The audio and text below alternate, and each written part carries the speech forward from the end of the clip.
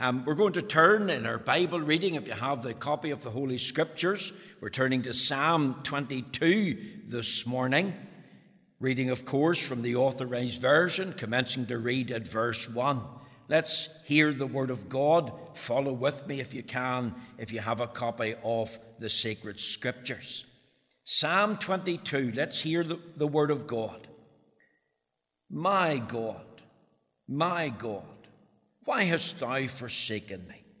Why art thou so far from helping me, and from the words of my roaring?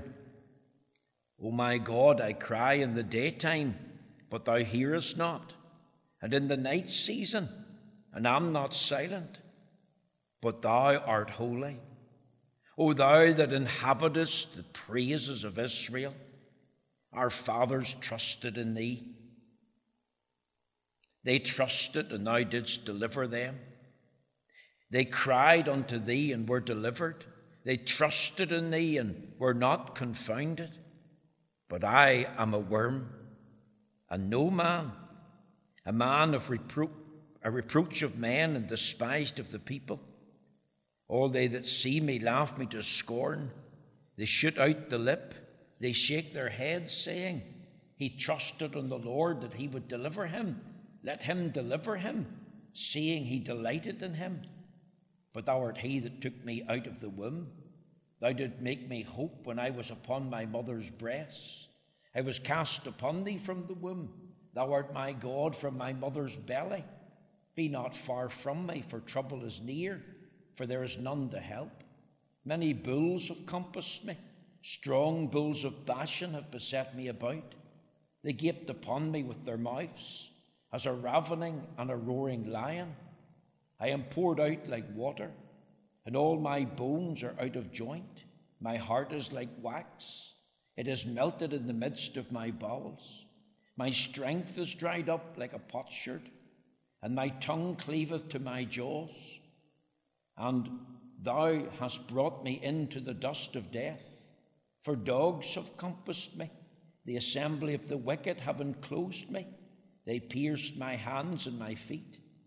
I may tell all my bones. They look and stare upon me. They part my garments among them, and cast lots upon my vesture. But be not thou far from me, O Lord, O my strength. Haste thou to help me. Deliver my soul from the sword, my darling from the power of the dog. Save me from the lion's mouth, for thou hast heard me from the horns of the unicorn. We'll end the reading there at verse 21, and we pray the Lord will stamp with his own approval and blessing this reading of the Holy Scriptures. Now, we have a very few announcements this morning. We want, of course, as a congregation to sympathise with our sister Agnes Keys on the death of a dear niece. And thou dost know the circumstances of arrangements for a funeral at these times. It makes it even more difficult. Do remember Agnes Keys and her dear family in prayer. Then, of course, do remember tonight we'll seek to attempt to have a united prayer meeting via the means of Zoom at 6:30, and then we'll have the evening service in the will of God at 7 o'clock. Once again, I will be the preacher. Please do remember us in prayer. We want you to join in and listen and encourage others to join in as well. Could I just also mention that we have issued 2 pastoral letters. The first one was really to do with a spiritual response in light of COVID-19. And then, of course, the second letter was informing you about what our church is attempting to do in this time of lockdown. We have also want to bring to your attention that on Wednesday night at the Prayer and Bible Study meeting, we will send you a link again to Zoom, and we trust and pray that as many as possible will avail themselves of this opportunity. We would like to thank you for remembering the work of God at this time, not only prayerfully but practically. The treasurer has told me that the building fund for the month of February came to £775, and we do thank you for your giving. Do remember the ongoing needs of the church in your prayers, and we have highlighted some of that in our second pastoral letter to you. I sent out 2 letters because I just didn't want it to be about finances. You well know, in this church I never make an appeal for money for myself, and I commend you to God spiritually before I would ask for any practical support.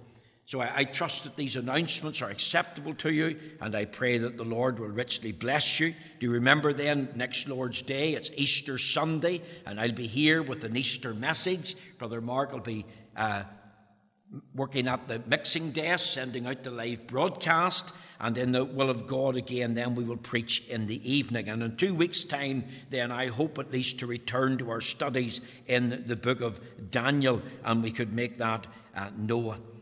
These announcements, of course, are always subject to the will of God. Now let's ever again so briefly unite in a word of prayer. Our Father, we commend our dear congregation to Thee. Even though we're absent one from another, we plead, Lord, that the Lord watch between me and Thee. We pray You'll grant us that blessing. Remember every dear family. We think of our boys and girls. We think of our young people. Lord, undertake for them. We ask Thee, Lord, You'll remember this Keys family. We think of the death of a dear niece for Sister Agnes, and we commend that family to Thee. And we pray that Thou, being the God of all comfort and the Father of mercies, would undertake for that dear family at this time. We think especially, Lord, of those that have been bereaved with COVID-19 here in Northern Ireland and in the Republic of Ireland, and especially, Lord, throughout our United Kingdom. And we pray that You'll comfort all who have been bereaved in this way. You know all about the funeral arrangements and the difficulty. And we pray, Lord, You'll grant grace and You'll undertake. Remember our NHS staff. We thank You for them, especially those in the front line. Bless all our doctors and nurses. Remember our care workers, even those that are going into care homes. And you know, Lord, all about the lack of personal protection equipment. And we pray, Lord, that will be rectified soon, and we look to Thee that You will help our doctors and nurses even as they treat those that are seriously ill at this time. Thou dost know the great need in Northern Ireland. Lord, we pray that it might please Thee to stay this plague. Thou hast the power to do it. Lord, we believe that this pestilence is a warning from Thyself. Thou art speaking in mercy. And we ask Thee in Jesus' name that You'll cause many to get down on their knees and cry out to Thee for their sin, and pray, Lord, to Thee for salvation, and receive Jesus Christ as Lord and Saviour. We pray there'll be a great putting away of sin and a turning to Thyself. And we make a prayer this morning. We want the Lord Jesus to be seen. We want the gospel of Christ to be heard. We want to know the experience of living in the comfort of the gospel in these times. Lord, remember homes. Remember this lockdown situation. If it pleases Thee in mercy, intervene. Remember our government. You know all about the bad laws that Westminster's passed. And we pray, Lord, that You'll have mercy. And Lord, You'll deal with the men of Belial and deal with the men of blood and bring them to naught, Lord, and put into the place of these ungodly men, good and godly men. For we know that sin is a reproach to any people. And we know that righteousness exalteth a nation. And we know our nation has been brought down and low because of sin. Lord, let sin be repented of. Let there be a repudiation, a recognition. Let there be a turning to Thee. Lord, even have mercy on our Prime Minister at this time. Show him his sin and help him to repent and get right with God, and may Your healing touch be given to him. Remember our Queen. We think of this broadcast today. Help Her Majesty. And oh God, we pray that we'll take the advice on board and we'll listen. And we commend the Royal House to Thee and those members in it who don't yet know and love Christ as Lord and Saviour. Have mercy upon them. Lord, hear our cry at this time. Deal a blow to apostasy. Lord, come and work, we pray, in such a way that liberalism and modernism will be exposed for what it is. And Lord, the message of the atheist and Lord, those that are hedonistic at this time, Lord, that they'll discover the fallacy and falsehood of it. And they'll discover that none but Christ can satisfy. Lord, direct our thoughts and minds now to Christ. Bless all our people. We would make a prayer like that of the Greeks. We would see Jesus. Lord, show us Christ at this time. Young and old, boy and girl, man and woman, open the eyes of understanding. Send thy light and send thy truth now. And let the light of God and the truth of God bring healing and comfort to all our hearts. Hear and answer prayer for every fear, despondency, for every soul that's dissatisfied. Oh Lord, let the longing of our heart, we would see Jesus. Lord, hear and answer prayer. Cleanse me now in the blood. Quicken me by the Holy Spirit. And use thy word this morning like a light in a sure place. For we ask it in Jesus' name. Amen. Amen.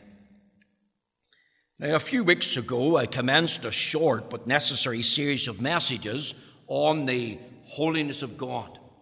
Sadly, I believe that this is the most neglected area of biblical study and a subject that is greatly misunderstood, even by many of the Lord's dear people. Now, I've already preached on the subject of God's holiness and the character of our sovereign God from the book of Isaiah, chapter 6, 1-3. Remember, the seraphims cry out, "Holy, holy, holy is the Lord God Almighty."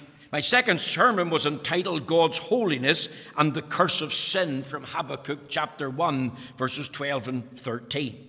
Then 2 weeks ago, I set before you a third message entitled God's Holiness and the Comfort of Saints from 1 Samuel chapter 2, verses 1 and 2.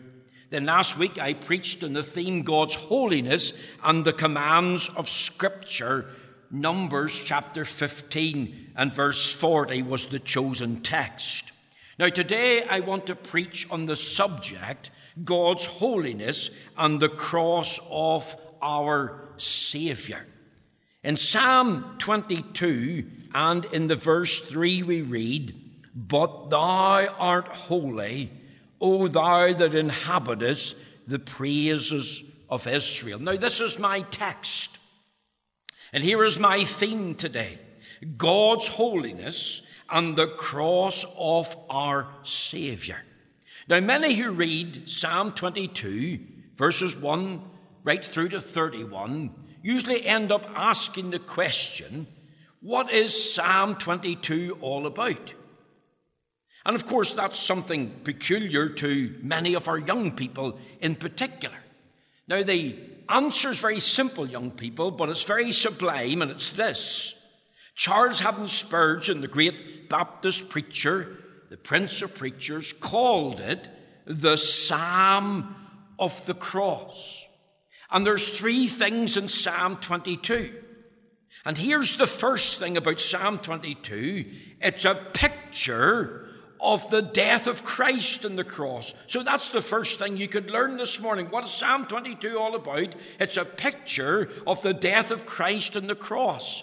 You see, I believe that the words of Psalm 22 find their ultimate fulfillment in the suffering and death of our Lord Jesus Christ on the cross. I believe that it's impossible to find a situation in the life of King David that fits exactly into these inspired words. Yes, it's true that King David was despised and rejected by men, especially by King Saul. Yes, it's true that David was betrayed by many dear friends. Yes, he was rebelled against by his own dear son Absalom. Yes, he was hunted like a wild animal in the wilderness, especially of Judea and En-Gedi. Yes, he often felt that there was but a step between him and death. Yes, he felt that at times his hope was gone, that there was no help for him in God. At least that's where men saying. However, none of these dark experiences in the life of David fit into Psalm 22 exactly. King David's pain and suffering, the anguish of his soul, do pale into insignificance in light of the pain and suffering of our Lord Jesus Christ, especially on the cross. You see, the words of Psalm 22 are words of intense pain, words of deep anguish, words of agony of soul, words of dark sorrow. And I believe that a careful reading of Psalm 22 corresponds to the horrific account of the crucifixion of our Lord Jesus Christ. Look with me at verse 1. my God, why hast thou forsaken me?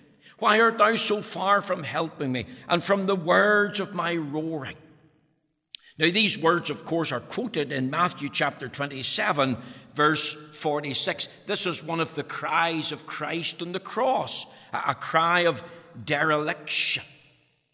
If you come right down and look with me at verse 14, it says, I am poured out like water, and all my bones are out of joint. My heart is like wax, it is melted in the midst of my bowels. Think of these words. All my bones are out of joint. The bones of his hands, his arms, his shoulder, and pelvis being out of joint. Think of him on the cross having experiences of profuse perspiration, caused, of course, by intense suffering. The heart of Christ is affected. He said, my strength is dried up like a potsherd. Think of the extreme thirst here in verse 15. My tongue cleaveth to my jaws. Verse 16, they pierce my hands and my feet. Verse 17, they look on me and stare. Think of Christ on the cross, that blood-soaked body with the bones out of joint. Think of verse 18. They part my garments among them. Wasn't that what the soldiers did at the foot of the cross? That callous game of gambling. Does it not say, and cast lots upon my vesture? You see, you have also here the wickedness of men, because they're described as dogs. They're described as bulls of Bashan. They're described here as a ravening and a roaring lion. And remember, young people, this is a picture of the death of Christ on the cross. And it's a picture of death by crucifixion. Crucifixion wasn't practiced in the times of David. In fact, it was unheard of. There was death by stoning, yes, but certainly not by crucifixion. Crucifixion, of course, was widely practiced by the Romans. It was reserved for the worst of criminals. It was like a public execution. And I do not believe this morning that Psalm 22 is an account of the suffering endured by King David. I believe that what it actually is the prophetic picture of the suffering endured by the Lord Jesus as he died on the cross. So Psalm 22, young people, is prophetic. Psalm 22 is therefore messianic. In other words, it centers on the person and work of Christ. Some actually believe that these were the words that Christ was thinking of and quoting as he died on the cross. Remember what we read in Acts chapter 20 or Acts chapter 2 verse 30. Therefore, being a prophet, and knowing that God hath sworn with an oath to him that of the fruit of his loins, according to the flesh, he would raise up Christ to sit on the throne. You see, David was not only the sweet psalmist of Israel, but he was also a prophet. And as a prophet, he foretold and spoke of Christ coming into the world. Now, I want you to think with me of the night that the Lord Jesus was arrested in the Garden of Gethsemane. Can you picture him in your mind being led away by the mob to the house of Caiaphas, the high priest? He's kept under guard in the cells down below the house. He's imprisoned there for many hours. In the early hours of the morning, he was brought up out of the cell to be tried by members of the Sanhedrin Council. The trial was quick.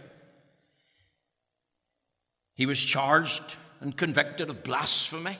He was sent to Pilate for sentencing. He was examined by Pilate, sent to Herod, sent back to Pilate. And then Pilate, remember, took the basin of water, said he was innocent from this man's blood, but nevertheless, to please the crowd, sentenced Christ to death by crucifixion.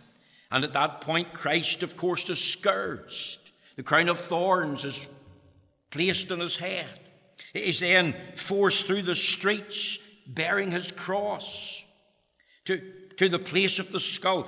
There at Calvary, he's stripped naked.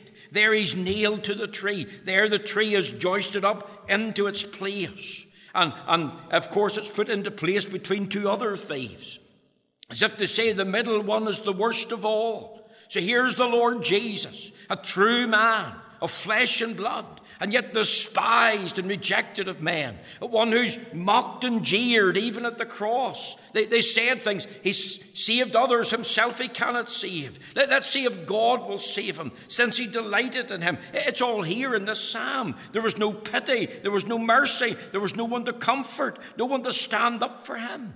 And who amongst us this morning should begin to ponder the physical or the mental or the emotional or the spiritual sufferings of our Lord Jesus Christ? And in these very hours, what was he thinking of?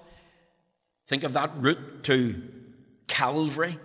Was he thinking of others? Daughter, don't weep for me, weep for yourselves. Luke chapter 23, verses 28 to 31. Remember the dying thief? Lord, remember me when thou comest into thy kingdom. Today shalt thou be with me in paradise.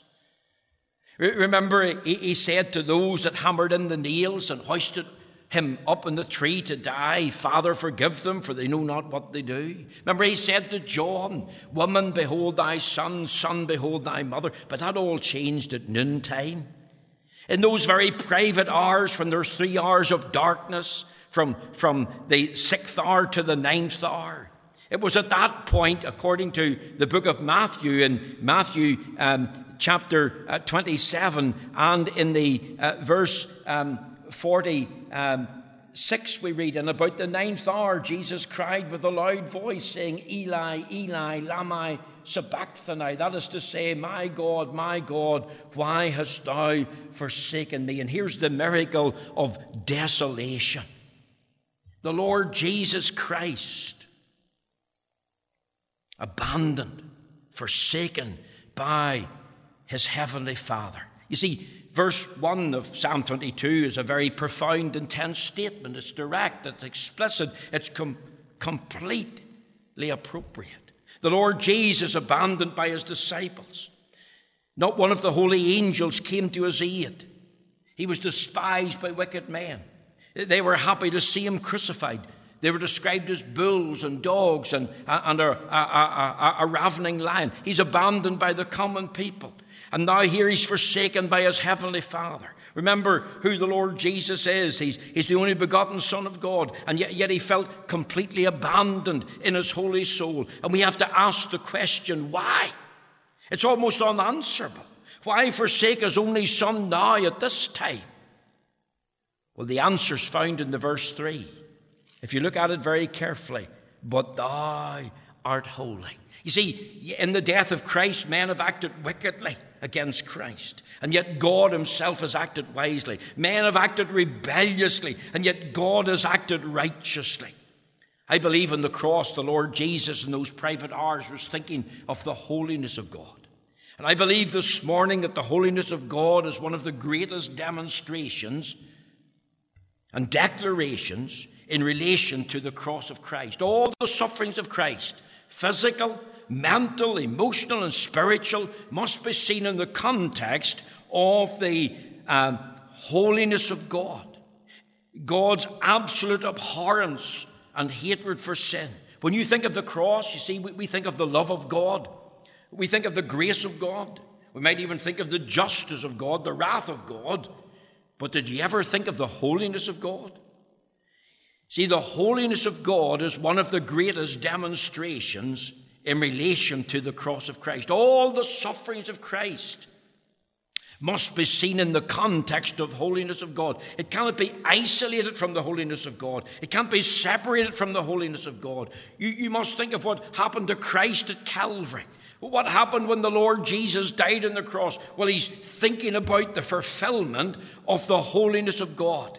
So what is Psalm 22 all about, young people? First of all, it's a picture of the death of Christ on the cross as he's thinking about the holiness of God and fulfilling it. I want you to think, secondly, the particulars of the death of Christ on the cross. There's 3 things that I want to teach you this morning. And it's this: Christ was substituted in the place of sinners. The Lord Jesus Christ took the sinner's place on the cross. He was substituted for all who would trust him as Lord and Savior. See, when we think of the death of Jesus Christ on the cross, we have to ask why. Why did Christ die? Well, the answer's given. Christ died for our sins according to the Scriptures, that he was buried and he rose again the third day according to the Scriptures. See, the Lord Jesus Christ's death, he was not a victim of bad circumstances, nothing to do with a series of unfortunate events in the life of Christ, certainly not a mistake. He didn't die the death of a martyr for some political cause. His death wasn't an accident that shouldn't have happened. He certainly didn't die as a failure. That's what some men teach, but that's not true. His death was not a mere twist of fate. We'll ask this question: why did Jesus Christ come into the world? Why was he born? Why did he live the way he did? Why did he wear the crown of thorns? Why the scourging of his back? Why the suffering of this mocking and this spitting and this beating? Why die this horrible death of crucifixion? Here's the answer. He stood as the sinner's substitute. Christ was substituted in the place of sinners. Remember, he did no sin. He knew no sin. In him was no sin. On the cross, the sins of all who would trust him were put to his account, and he was on the cross made a sin offering for us. 2 Corinthians 5:21 says, "For he that is God hath made him, that is Christ, to be sin for us, who knew no sin, that we might be made the righteousness of God in him." And in the book of Romans, in Romans chapter 5, and in the verses 6 to 8, we read these words. God himself is revealing something to us about Christ and the cross. And this is what we read in Romans 5 and 6. "For when we were yet without strength, in due time Christ died for the ungodly. For scarcely for a righteous man will one die, yet peradventure for a good man some would even dare to die. But God commended his love toward us, in that while we were yet sinners, Christ died for us." You think of those words. Christ died. We have no strength to save ourselves. Christ died when we were sinners who'd broken the law of God. Christ died when we had born with an ungodly, anti-God bias away from God towards sin. Remember, Christ died even when we were God's enemies and heirs of divine hostility and heirs of divine wrath. The Lord Jesus was born for sinners, lived a sinless life for sinners, died an atoning death for sinners, rose again from the dead bodily, all on the behalf of sinners, all for the sinner's benefit and for the sinner's good. He literally this morning stood as a substitute in the place of sinners. Can I just suggest this morning, he was a selected substitute, selected by his heavenly Father in the council chambers of redemption. It was God the Father that sent him forth on a mission of mercy. It was God the Father that gave the darling of his bosom, in whom he delighted from all eternity. The Lord Jesus, of course, was a suitable substitute. Why? Because he's perfect God and perfect man. He had a perfect godhood. He forever remains 100% God. And at the same time, he's 100% man. Bone of our bone and flesh of our flesh, and yet very God of very God, a true man of flesh and blood. And yet at the same time, God incarnate. Great is the mystery of godliness. God was manifest in the flesh. Two natures, a divine nature and a human nature, in one body forever. He's also a sinless substitute. I asked the question this morning, how could a sinner ever take the place of another sinner and be accepted by God? Well, of course, the Lord Jesus wasn't a sinner. He's a sinless substitute. You see, this substitute was different. He was sinless. He pleased God. He was intrinsically holy. In fact, the Lord Jesus did no sin. The Lord Jesus knew no sin. John says in 1 John 3 and 5, in him is no sin. And of course, Peter tells us in chapter 2:22 of 1 Peter that he did no sin. And as Paul in 2 Corinthians 5:21 says, he knew no sin. There was nothing in Christ that would correspond to sin. He never had a sinful word. He never uttered a sinful word. He never committed a sinful deed. He never had a sinful thought. You see, the Lord Jesus was not able to sin because of who he was. And of course, he was able not to sin. I believe in the impeccability, the sinlessness of Christ. Could I tell you something else? He was a single-minded substitute. When the Lord Jesus was born, remember he says at the age of 12, "Wist ye not I must be about my Father's business?" When he came into the world, his mind was always on Golgotha, always on Calvary. He set his face like a flint to go to Jerusalem. The Bible tells us who for the joy that was set before him endured the cross, despising the shame. I want to tell you this morning, if you're listening, he wasn't dragged, kicking and screaming to the cross. It wasn't a mistake. It wasn't a failure. His mind was not a mindset of rebellion. He wasn't trying to avoid the cross. He wasn't trying to get out of it. He set his face to go. Psalm 40:8 says, "I delight to do thy will, O my God. In the volume of the book it is written of me." He wasn't hesitant.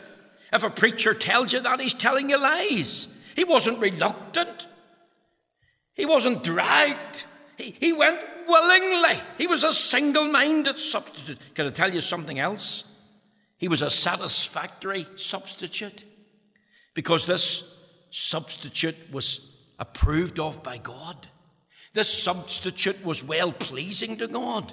Remember, God the Father was pleased with every aspect of the life and the work and the death of his only begotten Son. And 3 times from heaven, the Lord himself says about his Son, "This is my beloved Son, in whom I am well pleased." Now here, young people, here's why he went to the cross. Here's the particulars in the death of Christ on the cross. And the first particular I want you to learn is that the Lord Jesus was substituted in the place of sinners. Could I tell you, secondly, he was sacrificed for the punishment of sinners.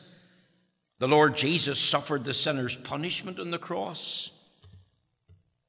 In 2 Corinthians chapter 5, verse 21 that I've already quoted, "For he that is God hath made him that is Christ to be sin for us." That is a sin offering, that we might be made the righteousness of God in him. You see, if he took the sins of his people and stood in their place, then he was making his soul, as the Bible says in Isaiah 51, an offering for sin. And the holiness of God and the justice of God demanded that Christ must suffer for these sins. See, there's such a thing as the penalty of sin. Romans 6:23 says the wages of sin is death, but the gift of God is eternal life through Jesus Christ our Lord. Ezekiel 18:4 says the soul that sinneth, it shall die. And remember way back in the Garden of Eden, where Adam and Eve lived in a perfect environment, God gave them a test. Genesis 2:16 and 17. They were told not to eat of the tree of the knowledge of good and evil. God said to them, "For in the day that thou eatest thereof, thou shalt surely die." And that word surely is an adverb. We're well aware of that. But it means in dying thou shalt die. And you know how that the serpent tricked Eve and got her to doubt God, and Adam was right beside her. He heard all the conversation and he willfully disobeyed God, and that disobedience led to death.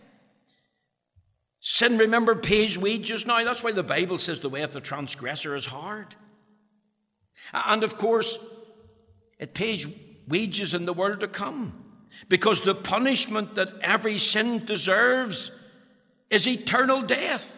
And God is too holy to turn a blind eye to sin. God hates sin, all sin.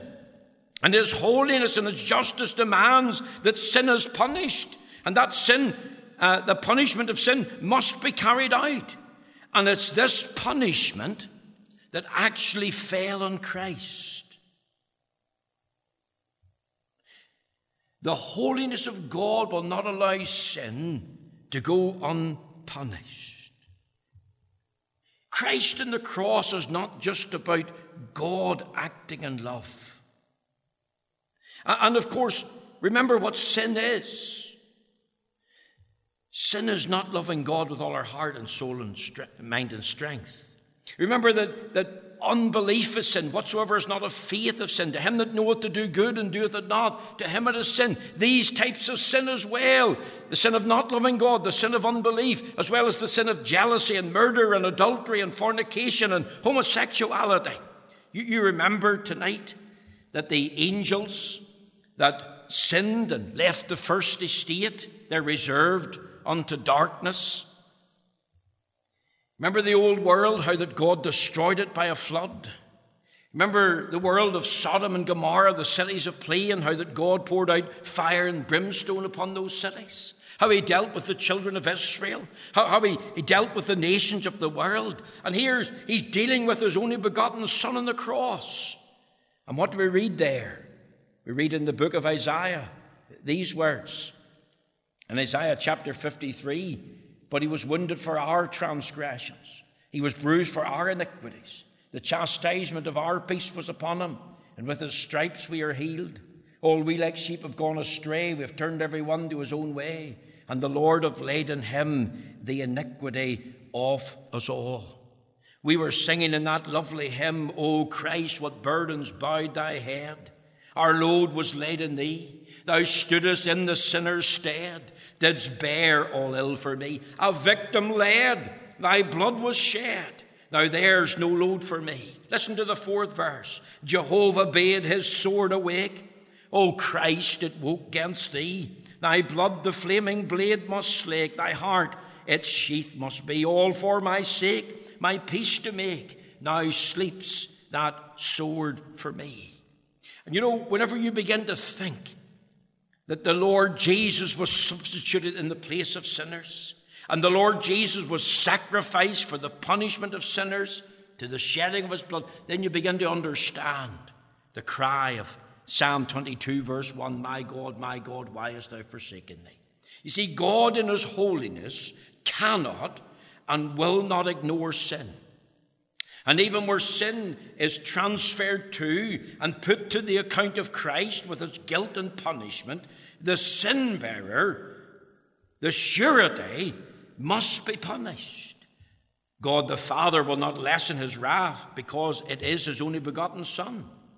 God the Father will not reduce the punishment because it's his only begotten Son. God the Father will not alleviate the sufferings of his only begotten Son, not even one little bit. Remember what we read over there again in the book of Romans, in Romans chapter 8. And we read there in Romans 8 and the verse 32. We read these words. Listen to them carefully.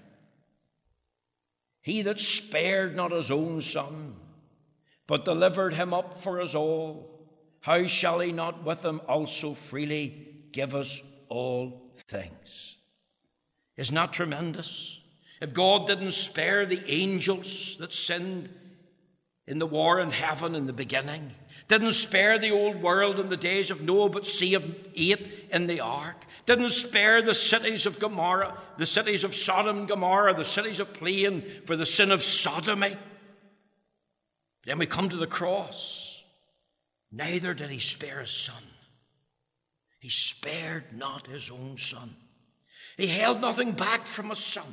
The full fury of God's wrath and anger fell upon Christ. And that, of course, reveals the holiness of God. It reveals his hatred for sin. All sin, every sin, had to be punished. And there the sin was imputed to Christ. It was put to his account. And God himself was holy and fully justified in turning away from Christ, in forsaking Christ, as Christ was being treated as the worst of sinners. How could God do anything else in light of his holiness? And we could think this morning of the severity of God's wrath. We think of all that men did to Christ, how they slapped him, spat on him, pulled the facial hair from him, smote him, platted the crown of thorns and put it on his lovely brow, scourged his back and left it bleeding red, and the physical suffering. And then add to that the mental suffering, the 3 hours of darkness when he's made sin for us. What was in his mind? His mind was in the words of Psalm 22. He was thinking about those that were treating him like bulls of Bashan. He was thinking of him, those that had come against him as a roaring lion, those that had come against him as a dog, as wicked men. And of course, people who do wrong things to others are indeed wicked men. You think of the resentment and the rejection and the greed and the perversion of taste, and it's all here in the solemnity and the severity of God's wrath that's revealed. Think about the solemnity of that wrath. All sin, every sin. Sin was not treated lightly. It shows us how God is. And young people, I want you to look to Christ. I want you to look at the cross this morning. I want you to look at how God deals with sin. Remember, he's dealing with his only begotten Son, and he didn't spare him. Christ was substituted in the place of sinners. Christ was sacrificed for the punishment of sinners. And let me say also, Christ secured the pardon of sinners. At the cross, when Jesus Christ died and shed his precious blood, the holiness of God was being maintained. I believe the justice of God was being fully satisfied. The law of God had been fully fulfilled, not only in its precepts when Christ kept the law of God perfectly, but fulfilled in its penalty, because the law demanded death, and Christ, of course, gave up himself unto death. And of course, we believe as well that the love of God is being revealed. And here, through his blood sacrifice, the Lord Jesus rendered a full and complete satisfaction to his heavenly Father. One of his cries from the cross is John 19:30. It is finished. And does those words not correspond to Psalm 22 and verse 31? The last line says that he hath done this. And in the Hebrew, it's tremendous because it corresponds to the words, it is finished. See, the death of Christ wasn't a defeat. The Lord Jesus didn't die in the depths of despair. The Lord Jesus provided a full and free and forever pardon for every guilty and penitent sinner. And the proof, of course, is the empty tomb. The empty tomb tells us that the Lord God was well pleased with Christ's sacrifice. And of course, those in Christ, those who trust in Christ, that wrath of God will never fall on any who trusts in Christ. And they've discovered that in Christ there's a full and free and forever pardon. In Christ there's peace with God. They can know the peace of God. That will keep them in perfect peace, whose mind is stayed in thee, because he trusteth in thee. In Christ there's protection. The devil accuses us, doesn't he? The devil charges us. The devil often flags up our sins. What about this sin? What about that sin? Remember the story of Martin Luther, woke up from his dream. The devil had come to him with many scrolls with a long list of sins. And Martin Luther asked the devil, are there any more? And he said, there's loads more. And Martin Luther told the devil in his dream to bring them to me. And the devil brought all that he could, every sin that Martin Luther had committed in thought and word and deed. And remember, he picked up his ink pot and his scroll, and he wrote the words in every scroll, the blood of Jesus Christ, his Son, cleanseth us from all sin. And of course, the blood of Christ is the answer to every charge of the devil and every false accusation of man. So, what is Psalm 22 all about? Well, it's a picture of the death of Christ on the cross. What is Psalm 22 all about? It's about the particulars of the death of Christ on the cross. Christ, of course, was substituted in the place of sinners, sacrificed for the punishment of sinners, secured the pardon of sinners. But let me tell you one final thing in closing. I want you to think of the power of the death of Christ on the cross. You see, if I'd have finished the reading this morning, Psalm 22, it says in the verse 22, Psalm 22, verse 22, if you look at your Bible, I will declare thy name unto my brethren. In the midst of the congregation will I praise thee. You see, it's in two parts. And the second part, Psalm 22, verses 22 right through to 31, really celebrates the great victory of the cross.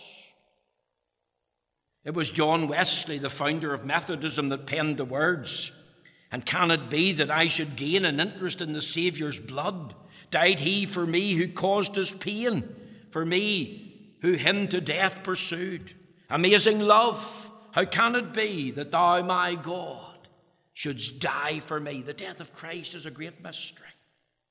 But the death of Christ is a great majesty, because we can bow the knee to the Scriptures.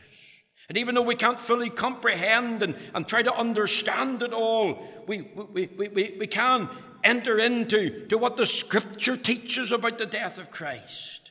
And the death of Christ, of course, is a great mercy. Many, of course, know about Christ, and they even know the way he died and when he died and where he died. They even know who died. But why? Christ died for our sins according to the Scriptures. And I just don't want you to know about him, young people. I want you to know him. I want you to know him personally. I want you to know him experimentally. Do you recognize that you have a need of Jesus Christ this morning? Is he your true substitute who you recognize, who took your place? Do you recognize him as the one who was sacrificed for the punishment of your sin? But this man, after he'd offered one sacrifice for sins forever, sat down in the right hand of God. Do you see him as your sin bearer and your surety? Do you see him as your Saviour? I want you to urge you to come to Christ this morning. I would love you to get down on your knees for just a few minutes. And if you're listening to me this morning, if you've never prayed, "God be merciful to me, the sinner," get down on your knees and pray this morning. "God be merciful to me, the sinner." I want to assure you, he will abundantly pardon. You know, one day you're going to stand before a holy God. And what will you say? The hymn writer pens it well. Hymn 263 in the verse 5, written again by John Wesley. Listen to these words: "No condemnation now I dread. Jesus is all, in him is mine. Alive in him my living head, and clothed in righteousness divine. Bold shall I approach the eternal throne, and claim the crown through Christ mine own." Can you say that? Do you know the reality and the experience of that? You see, it's not enough to know.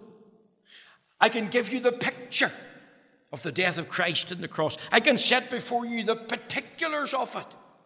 But the power of the death of Christ is this: it's a transformed life. It's knowing and living in the reality of a full and free and forever justification by God. Can you bow your head and say, "Thank God that he was substituted for me, sacrificed for me, that he secures my pardon, and I'm going to receive him as my Lord and Saviour this morning"? I commend this message to you. The holiness of God in the cross of our Saviour. "But thou art holy." That's what Christ was thinking of on the tree. And he's given us a picture of the death of Christ on the cross by crucifixion. Here's the particulars. I set them before you. Substituted, sacrificed, and secured, all in behalf and for the benefit of sinners. And you can know the power of the death of Christ and be raised to newness of life through trusting in Christ as Lord and Saviour today. The Lord bless you. We do thank you for listening.